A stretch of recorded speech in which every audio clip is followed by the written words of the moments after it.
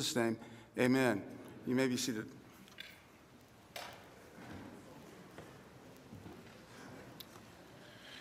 As you're seated, please turn your Bible to the book of Genesis, first book in your Bible, and we'll be looking in chapter 9 today. Actually, we'll start in chapter 8, start in 8:20, but be focusing on chapter 9. We're continuing our look through Genesis, and particularly our look through the story of Noah and the ark. And we've seen, starting in chapter 6, the promise of a judgment that was to come and the flood which came. Oh, thanks. See, this is how you know your friends are. You all didn't say anything. All right. George, you're a good friend. Thank you. That's good. Yeah, I came up here so fast that it blew that up there. All right. I'm ready to be up here. So looking at chapter 6, God's promise of judgment, his sending of a flood, and his giving Noah covenants and saying, I'll deliver you through this ark, which you're going to build. We saw Noah on the ark in chapter 7. And we saw, a year-long trial, which he endured in being a part of that, and how our trials have a work of changing us and God using them to build us. And then last week we looked at coming off that ark and the faith that is entailed in moving away from God's the past calling that God has for us, and for the new calling that God has for us as we move forward into the new life that God calls us to in Jesus Christ. And today we want to look at life after the fall and God's provision for evil and God's provision for sin inside of the world. And so that brings us to Genesis chapter 8, verse 20, and then we'll read all the way through chapter 9, verse 17. So if you would, out of respect for God's word, please stand for the reading of the word here. Genesis 8:20. Then Noah built an altar to the Lord and took some of every clean animal and some of every clean bird and offered burnt offerings on the altar. And when the Lord smelled the pleasing aroma, the Lord said in his heart, I will never again curse the ground because of man. For the intention of man's heart is evil from his youth. Neither will I ever again strike down every living creature as I have done. While the earth remains, seed time and harvest, cold and heat, summer and winter, day and night shall not cease. And God blessed Noah and his sons and said to them, be fruitful and multiply and fill the earth. The fear of you and the dread of you shall be upon every beast of the earth and upon every bird of the heavens, upon everything that creeps on the ground and all the fish of the sea.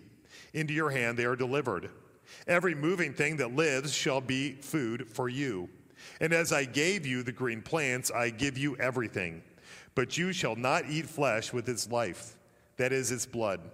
And for your lifeblood I will require a reckoning. From every beast I will require it, and from man. From his fellow man I will require a reckoning for the life of man. Whoever sheds the blood of man, by man shall his blood be shed, for God made man in his own image. And you, be fruitful, multiply, increase greatly on the earth, and multiply in it. Then God said to Noah and his sons with him, behold, I establish my covenant with you and your offspring after you, and with every living creature that is with you, the birds, the livestock, every beast of the earth with you, as many as came out of the ark, it is for every beast of the earth. I establish my covenant with you, that never again shall all flesh be cut off by the waters of the flood, and never again shall there be a flood to destroy the earth. And God said, this is the sign of the covenant that I make between me and you and every living creature that is with you for all future generations. I have set my bow in the cloud, and it shall be a sign of the covenant between me and the earth. When I bring clouds over the earth, and the bow is seen in the clouds, I will remember my covenant that is between me and you and every living creature of all flesh, and the waters shall never again become a flood to destroy all flesh.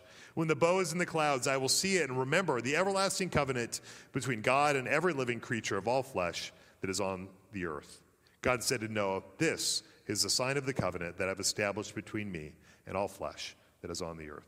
This is God's word. The flowers fade, the grass withers, but the word of our God stands forever. You may be seated.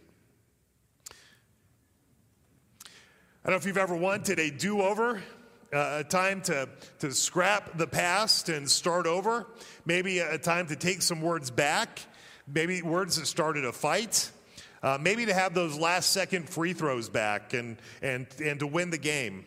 Or maybe in a more extreme case, just to go to a place where no one knows you, no one knows what you've done, maybe to do something completely new. Any of you who've ever played a video game, you know the power of a reset button. Maybe the game is not going your way. Maybe your mission failed. Maybe you're frustrated, and what's one thing you can do? You can hit that reset button, and you can start over. It's the nice thing about games, it's not always true of real life, right? You can push that button to start over again as if some of the bad stuff never happened. Well, as much as we might like to think that we can just reset our lives, we cannot ever completely hit a reset, can we? We can never get a complete do-over. It's because our words don't go away. Prejudices continue. We can't just reset our conscience. And wherever we go, we know we bring ourselves with us. And we can't get away from ourselves, no matter how much that we might try. There we go with us, bringing our experiences, our personality, our mood, our background. We can't do a full reset. And even if we do try to reset things, unless we adjust in the future, unless we live differently for the future, we're likely to get the same results. How many times have we tried the same thing over and over again, only to find the same results until someone tells us it's because we keep making the same mistakes?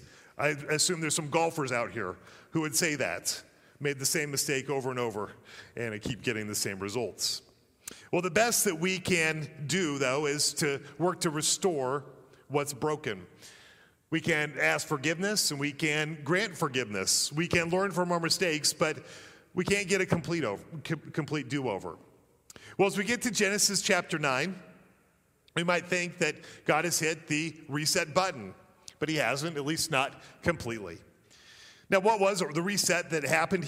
Of course, we know that there was a massive flood where all life was blotted out from the earth, animals as well as humans. And why was that reset hit?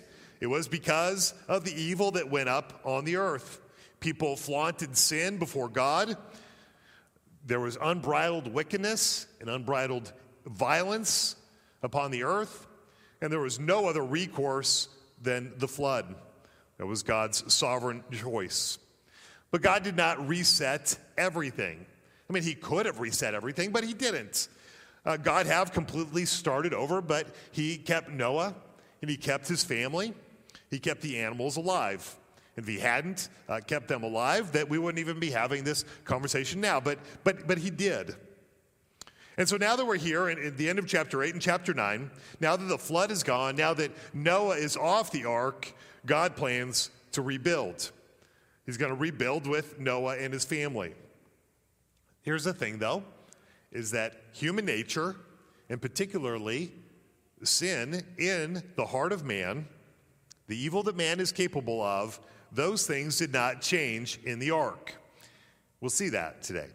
It's not like sin disappeared. It's not like people suddenly became good. There was a stowaway on that ark. And that stowaway was human sin. It was hidden in the hearts of every person on that ship, even Noah. Noah had that same human nature as you and I do. And the thing that made him different was God's grace, not some bit of inherent goodness on his part. And so after the flood, human nature remains the same. That's part of God's providence. But God's dealing with it changed. God did not eradicate sin and evil in the flood. But what did he do in the flood? But he judged it. He judged sin. He judged evil, but did not eradicate it. And we would like to think that if just we set up our lives just right, if just we put ourselves inside the right environment, if just we get rid of evil and sin in the world, and we have the right structures, if we have the right parents in place, then everything would be okay. But if there's anything that Genesis 8 and 9 shows us, it's that sin and evil are going to remain with us. You can't spend a year on a boat and get rid of it. You can't hide in a cave and avoid it. You can't keep your kids from bad influences and so that they're going to avoid sin completely. That's because sin is in the human heart. We need another solution than just avoiding it. That's what we see God dealing with today. All right, we're going to see this in God's solution. We see it in starting in chapter 8 as chapter 8 finishes with a big part of God's solution, and a big part of it is his mercy and his grace. Believe it or not, this is one of God's big solutions to sin in the human heart is mercy and grace. In chapter 8, verse 20, we see God's mercy. As Noah gets off the ark, the first thing that he does is he offers a sacrifice to God. We read that Noah put an altar to the Lord, and he took some of every clean animal and some of every clean bird and offered burnt offerings on the altar. And then verse 21 speaks about God's response. We see at first that he was pleased with it. And when the Lord smelled the pleasing aroma, he was happy with that. And then out of that, he makes a promise. The Lord said in his heart, I will never again curse the ground because of man. So this is God's covenant to himself, his promise to himself. He's going to communicate it later, but right now he's intentioning what his plan is in the future. But this next part is important because this promise is made despite the reality of human sin in the heart. Notice what he says next. He says, I will never again curse the ground because of man, for the intention of man's heart is evil from his youth. So we can see God expressing in his own heart what his intentions are. Seeing that human nature has not changed, human beings are still sinful, that human beings are not going to suddenly do good after the flood, that the disposition is towards evil, that the heart of every person is still evil from his youth, and yet in that, God promises mercy. It's mercy. He's not going to give people what they deserve, despite sin, despite evil inside of the human heart. Now he moves on from there as we see God moves just from mercy into pure grace. He gives good gifts, undeserved gifts to his people even without their work or meriting it. We see in verse 1 as God gives instructions to Noah. He says in chapter 9, verse 1, God blessed Noah and his sons and said to them, be fruitful, multiply, and fill the earth. Repeating that same command that he gave to Adam and Eve in the garden, and now it's repeated for a second time. Still the same responsibility, still the same calling. Be fruitful, multiply. Take dominion over the earth. God's still giving his gifts to his creation. Humanity still has a purpose, still has a calling. There are some changes. We can see it in verses 2 and 3. 2 says, the fear of you and the dread of you shall be upon every beast on the earth and every bird of the heavens, upon everything that creeps on the ground and all the fish of the sea. Into your hand they are delivered. It's a change in the nature of the relation between man and animal, maybe partly because of this next thing. He goes on to say, every moving thing that lives shall be food for you.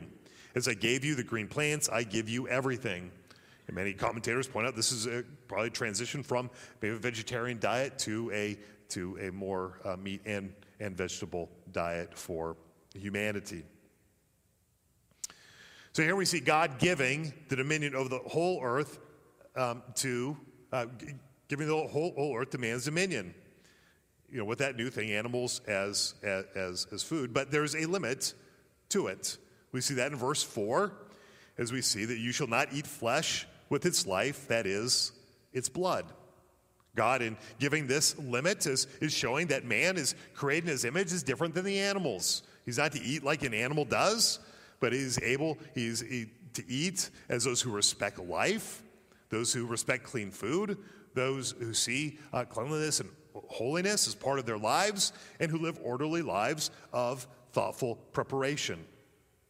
And so as God gives mercy in withholding judgment, we also see his grace of giving every good thing to Noah and his descendants, even though he says, we saw in verse 21, that man still carries this sin in his heart. Now it brings up a question for us. What then is going to keep the world from becoming as bad as it was before the flood? What's going to change? Is it going to be the same thing again? Will people take advantage of God's mercy? Will they take advantage of God's grace with no hope of improvement? Life needed to be respected, and sin unrighteousness and evil needed to be restrained. Remember what his command was? Be fruitful, multiply. That's hard if violence is rampant upon the earth and murder. And so what God does is he gives the resources to combat sin and evil, things that we need to receive and walk in as God gives as gifts to us. That's what we want to look at today. These two things that God has given to us. The first thing we want to look at today starts in verse 5, where we see God gives human government. God gives human government. The earth before the flood was a violent place. And one way of stopping the violence that we see in starting in verse 5 is to make the consequences of violence greater than the benefit of violence. Verse 5 says, "And for your lifeblood I will require a reckoning. From every beast I will require it, and from man. From his fellow man I will require a reckoning for the life of man. Whoever sheds the blood of man, by man shall his blood be shed, for God made man in his own image." What God does here is he sets up a system of self-government. When Cain killed Abel, back in Genesis chapter 4, no one kept him accountable for his actions. He threatened anyone who would hold him accountable with the threat of violence. If you look back at Genesis 4:23, a man named Lamech brags about killing another man. And then he threatens to avenge, he threatens the avenging of his own death if someone were to retaliate against him with 77 times more damage against anybody who would try to bring retribution. You can imagine the violence which is multiplying upon the earth at the time. Nowhere in Genesis 4-6 do we see a system of restraint. God is the one who acts in judgment. Small acts of human judgment could keep things from getting so bad that a major act of judgment would ever be needed. So what does God do here in Genesis 9? Is he puts government into the hands of men. No longer will people be able to take life without a reckoning. Verse 6 shows us why. Man is created in God's image. That's really important. Man is created in God's image, and to do unjust violence to another person is to strike at the very image of God. An unjust act of violence against another person is an attack upon God, upon whose image that person is made. That's why murder is so offensive. So we read our newspapers. So we see the things that happen as we hear the news. It's because it's really a strike against God as well. Human life and a strike against his image. That's how personal sin is, even to God. And so God sets up the system of capital punishment. A person is have such legal protection that violating these protections has a grave consequence. That unjustly taking someone else's life means that the murderer would justly be put to death. At the direction of God alone, who has the right to make a command like this. He is the one who governs life and death. We have to recognize this as the beginning of human self-government. Now, notice a few things here. First of all, we see that there's a system of accountability. People will not be able to get away with crimes. We try to set up systems of justice on earth that match as much as humanly possible the creative design of God and his good and just character. That's the calling of any government. Second, a legal process is required. We see that here. It's insinuated in this that a legal process is required. No one is allowed to casually take someone else's life. It needs to be proven that one person killed another before their life would be taken. If you read the rest of the Bible, you'll read how God gives methods and requirements for gathering evidence and requiring witnesses. This is this is a verse which speaks to capital punishment. One of the arguments which is often given against the death penalty today is that people are not given adequate legal representation. And that's a serious issue that has to be dealt with. In our country, it's said, and this is not very reasonable, that the poor are much more likely to be convicted of violent crimes than the rich. That they receive the death penalty more than wealthy Americans, even for the same crimes. Many times this works against minorities and especially African Americans. Many say that underrepresentation of lawyers, that racial stereotyping can unjustly leave the poor and minorities open to inaccurate verdicts, the use of faulty evidence, and conviction in things which others who come from wealthier backgrounds seem to work through. And that's things that shouldn't happen. Well, I think that this passage clearly gives a defense of capital punishment. We think we know from the scripture, this and others, that it's important that trials be handled justly. If they cannot, there should not be the application of a death penalty until those problems are corrected. For any of us who are responsible in the government of our nation, we keep this in mind. But the principle still stands. And the human desire for justice requires that the guilty are punished and the innocent are not. It's a call to patience. It's a call to the pursuit of certainty and diligence. If we're ever called to serve on a jury, if we're ever interacting with political leaders.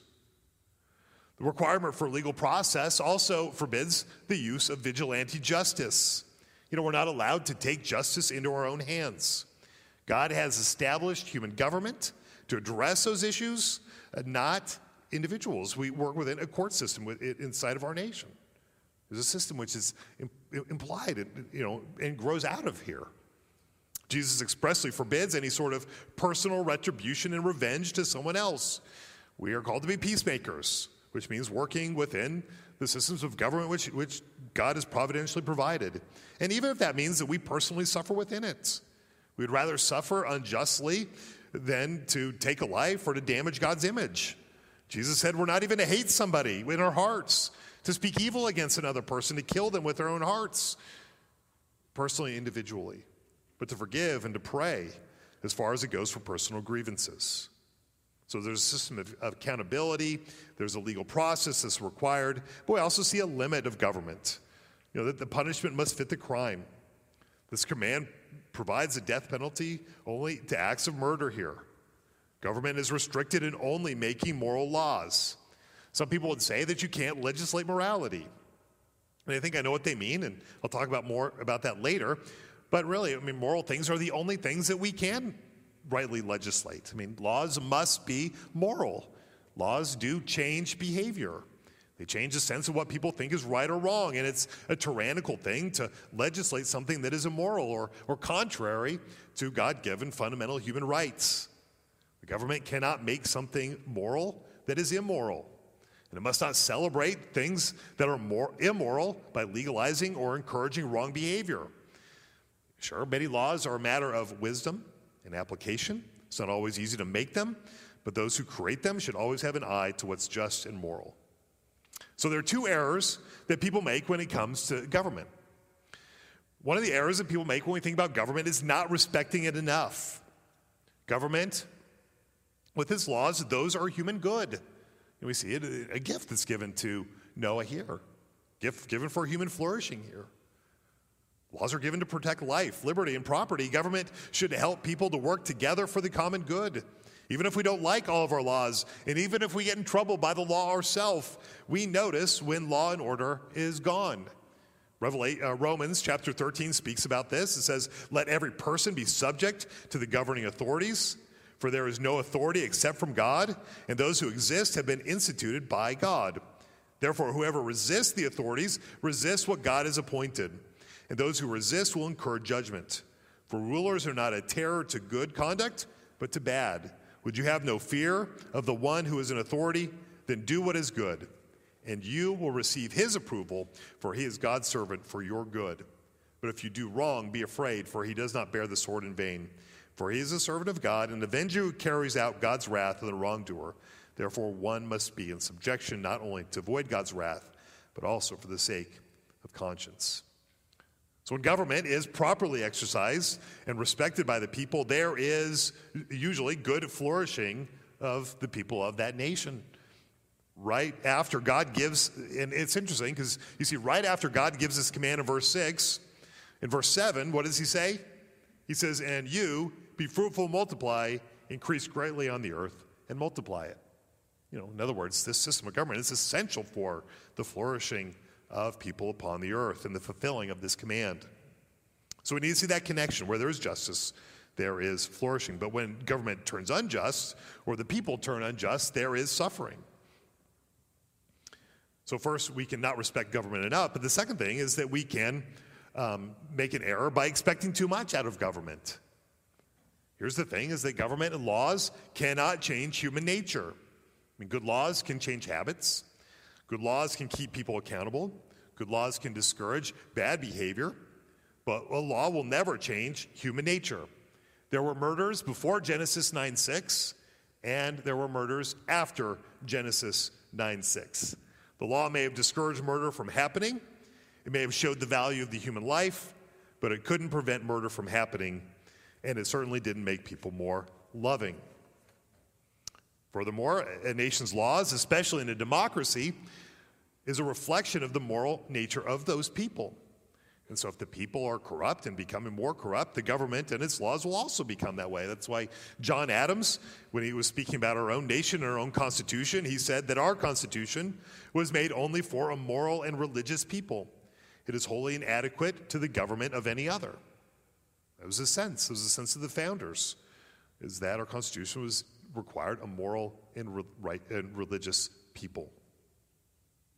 So we need more than laws to make a moral people. And that's going to lead to our second point. How does God deal with sin and evil after the flood? First, we see the importance of human government. He's made these external laws. But the second thing we see is the covenant, and the covenant which redeems people. He makes a promise. That's a promise which is critical for internal change. All right, so that leads us into verse 8, and our second point, where God gives a promise of patient mercy. God gives a promise of patient mercy. Verse 8, we see God making a covenant with Noah and his descendants. God said to Noah and his sons with him, "Behold, I establish my covenant with you and your offspring after you, and with every living creature that is with you, the birds, the livestock, every beast of the earth with you, as many as came out of the ark, it is for every beast of the earth." So God's going back to what he said in Genesis 6:18, when he promised Noah, "I will make a covenant with you." I suggested you circle that word, because here it is again, God making his covenant with Noah. Now, a covenant is an agreement which states how two or more people are going to come together to relate with one another. In this case, it's a statement of how God is going to relate to Noah and his descendants. Notice it comes right on the heel of what he says of how Noah is to relate with self-government upon this earth. But it says how God is going to relate with Noah and his descendants, and how God is going to relate with all the animals, and how they are then going to relate with God. Covenant is a highly relational agreement. It's more than just a contract where two people share a certain task together, but a covenant indicates a form of a long-term, if not a lifelong or even an eternal relationship based on certain agreements together. It's a very important word. Again, it's just one that's good to underline and circle. Now, Noah doesn't really have much say in this covenant. It's pretty much given to him as a requirement. God is sovereign. Noah is not. Noah receives it. But it's still a great blessing to him, isn't it? And a great blessing to all of his descendants. There's an enormous promise is given here. We see the promise in verse 11 where God says, "I establish my covenant with you that never again shall all flesh be cut off by the waters of the flood, and never again shall there be a flood to destroy the earth." This is pure mercy. Again, he doesn't say it because people are suddenly going to be good, or people are suddenly righteous, or because they're suddenly going to become better. He speaks out of it as a reflection of his mercy. And while human government may help curb violence, it just won't end it. And what God says, he won't stop future violence with another flood. In other words, history is moving forward to God's end game. In human government, it will be enough to stem some of those worst evils. But greater than that, God is saying he will build his kingdom by grace, and something that not even human sin can stop. He's committed to building that. Something else is important here in dealing with sin and evil. That's this relationship that we have with God. If government cannot change a human heart, what does? If government can't make us more moral, what will? It's a covenant relationship with God. God makes a moral people through covenant with them. Turn to Jeremiah 31. Jeremiah 31 through 34. And here, there's another covenant that's described. It's called the New Covenant. It's one that Jesus fulfilled ultimately. He fulfilled all the covenants. In fact, we believe the covenants just build on each other. God is revealing more and more and more as we go through the covenants inside of the Old Testament. And the covenant with Noah was really the second one. So right at the beginning, showing God's trajectory, where God is going. We see more detail here, Jeremiah 31 through 34. We talk about the new covenant. This is what Jesus fulfilled in his life. This is what it says. Behold, the days are coming, declares the Lord, when I will make a new covenant with the house of Israel and with the house of Judah, with all of God's people. Not like the covenant I made with their fathers on the day I took them by the hand to bring them out of the land of Egypt, covenant they broke, that though I was their husband, declares the Lord. For this is the covenant I will make with the house of Israel on those days, declares the Lord. All right, what is it? What is it that God is going to do with his people? And he says this, I will put my law within them, and I will write it on their hearts. I will be their God, and they will be my people, and no longer shall each one teach his neighbor and each his brother, saying, Know the Lord, for they shall all know me, from the least of them to the greatest, declares the Lord.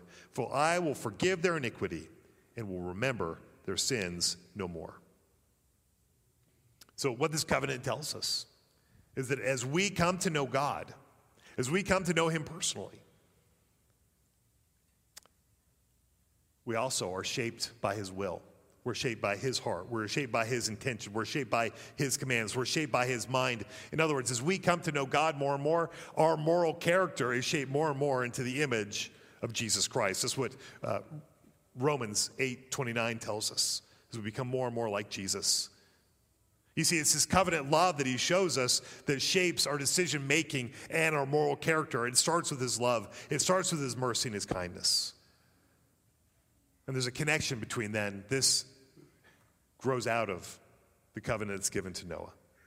God does not give us what we deserve as his people, but he has patience with us, and he calls us to repentance and faith. And as we discover God, as we come into a relationship with him, as we grow in Christ, what happens? We become a more moral people who can fulfill God's call upon their lives. Jesus himself said, if you love me, you will obey my commandments. It's the result of knowing the love of God and of loving God.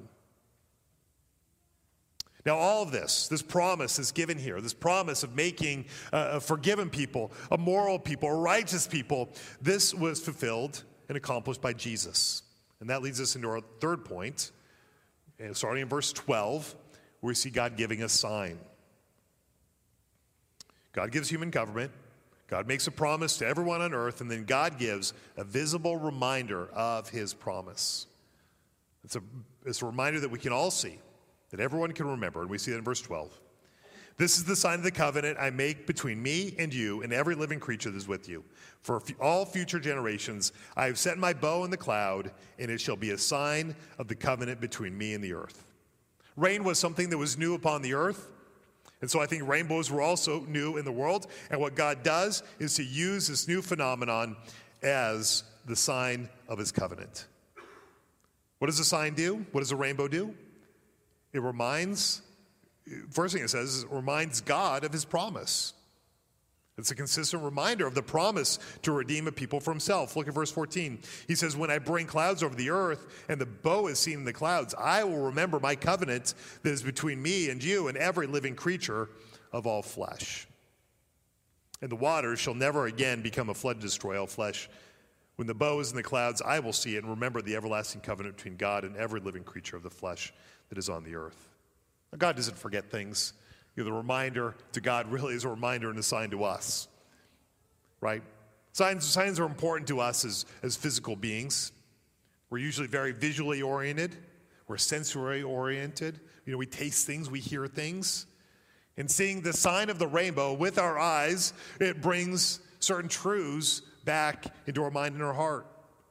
You just can't help but do it. It's like advertising. Sometimes you see an advertisement for something, you think, well, I never wanted that before I saw this advertisement. Or even those pop-ups that are on your phone. I try to get rid of every pop-up that ever comes up on my phone, because for every pop-up that comes up, it just affects my mind. I think, oh, maybe I should go check that. Maybe I should go look at that. And you know what? It's bad, especially when I'm in church or something. It's just so distracting. So just I try to get rid of all of those things. Again, something we didn't think about until it pops up, get in our attention. The rainbow is a pop-up to get our attention for what God has done and what God has promised, what is withheld. He has withheld judgment, and that God offers relationship. There's other signs inside the Bible, right? God gave circumcision to Abraham as a sign of God's acceptance of Abraham's call to be different. God gave Moses a sign of the burning bush to show that he was with his people. He gave the sign of the baby in the manger to the shepherds and the magi a sign that God was redeeming the world. God has given us sacraments, baptism, the Lord's Supper, as signs of the church, signs to the church. Luke 22, 19 and 20, we're reminded of Jesus. And what Jesus said, he took bread, and when he had given thanks, he broke it and gave it to them, saying, "This is my body, which is given for you. Do this in remembrance of me." And likewise the cup after they had eaten, saying, "This cup that is poured out for you is the new covenant in my blood." We're going to celebrate that here in a minute.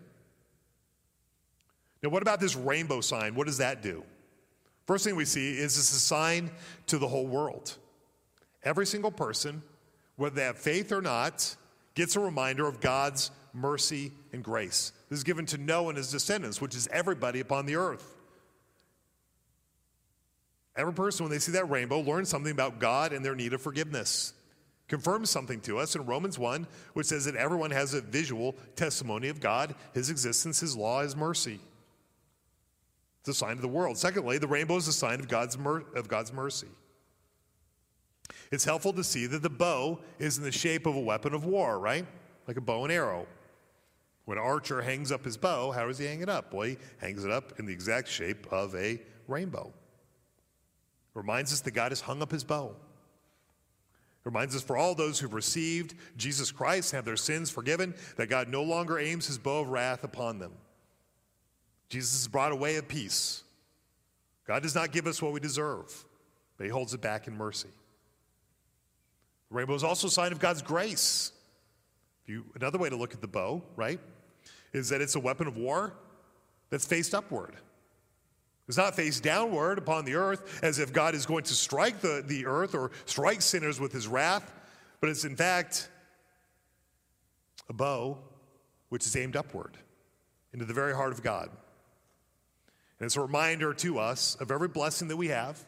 It comes because God the Son took the arrow of God's wrath into his own body as he died on the cross.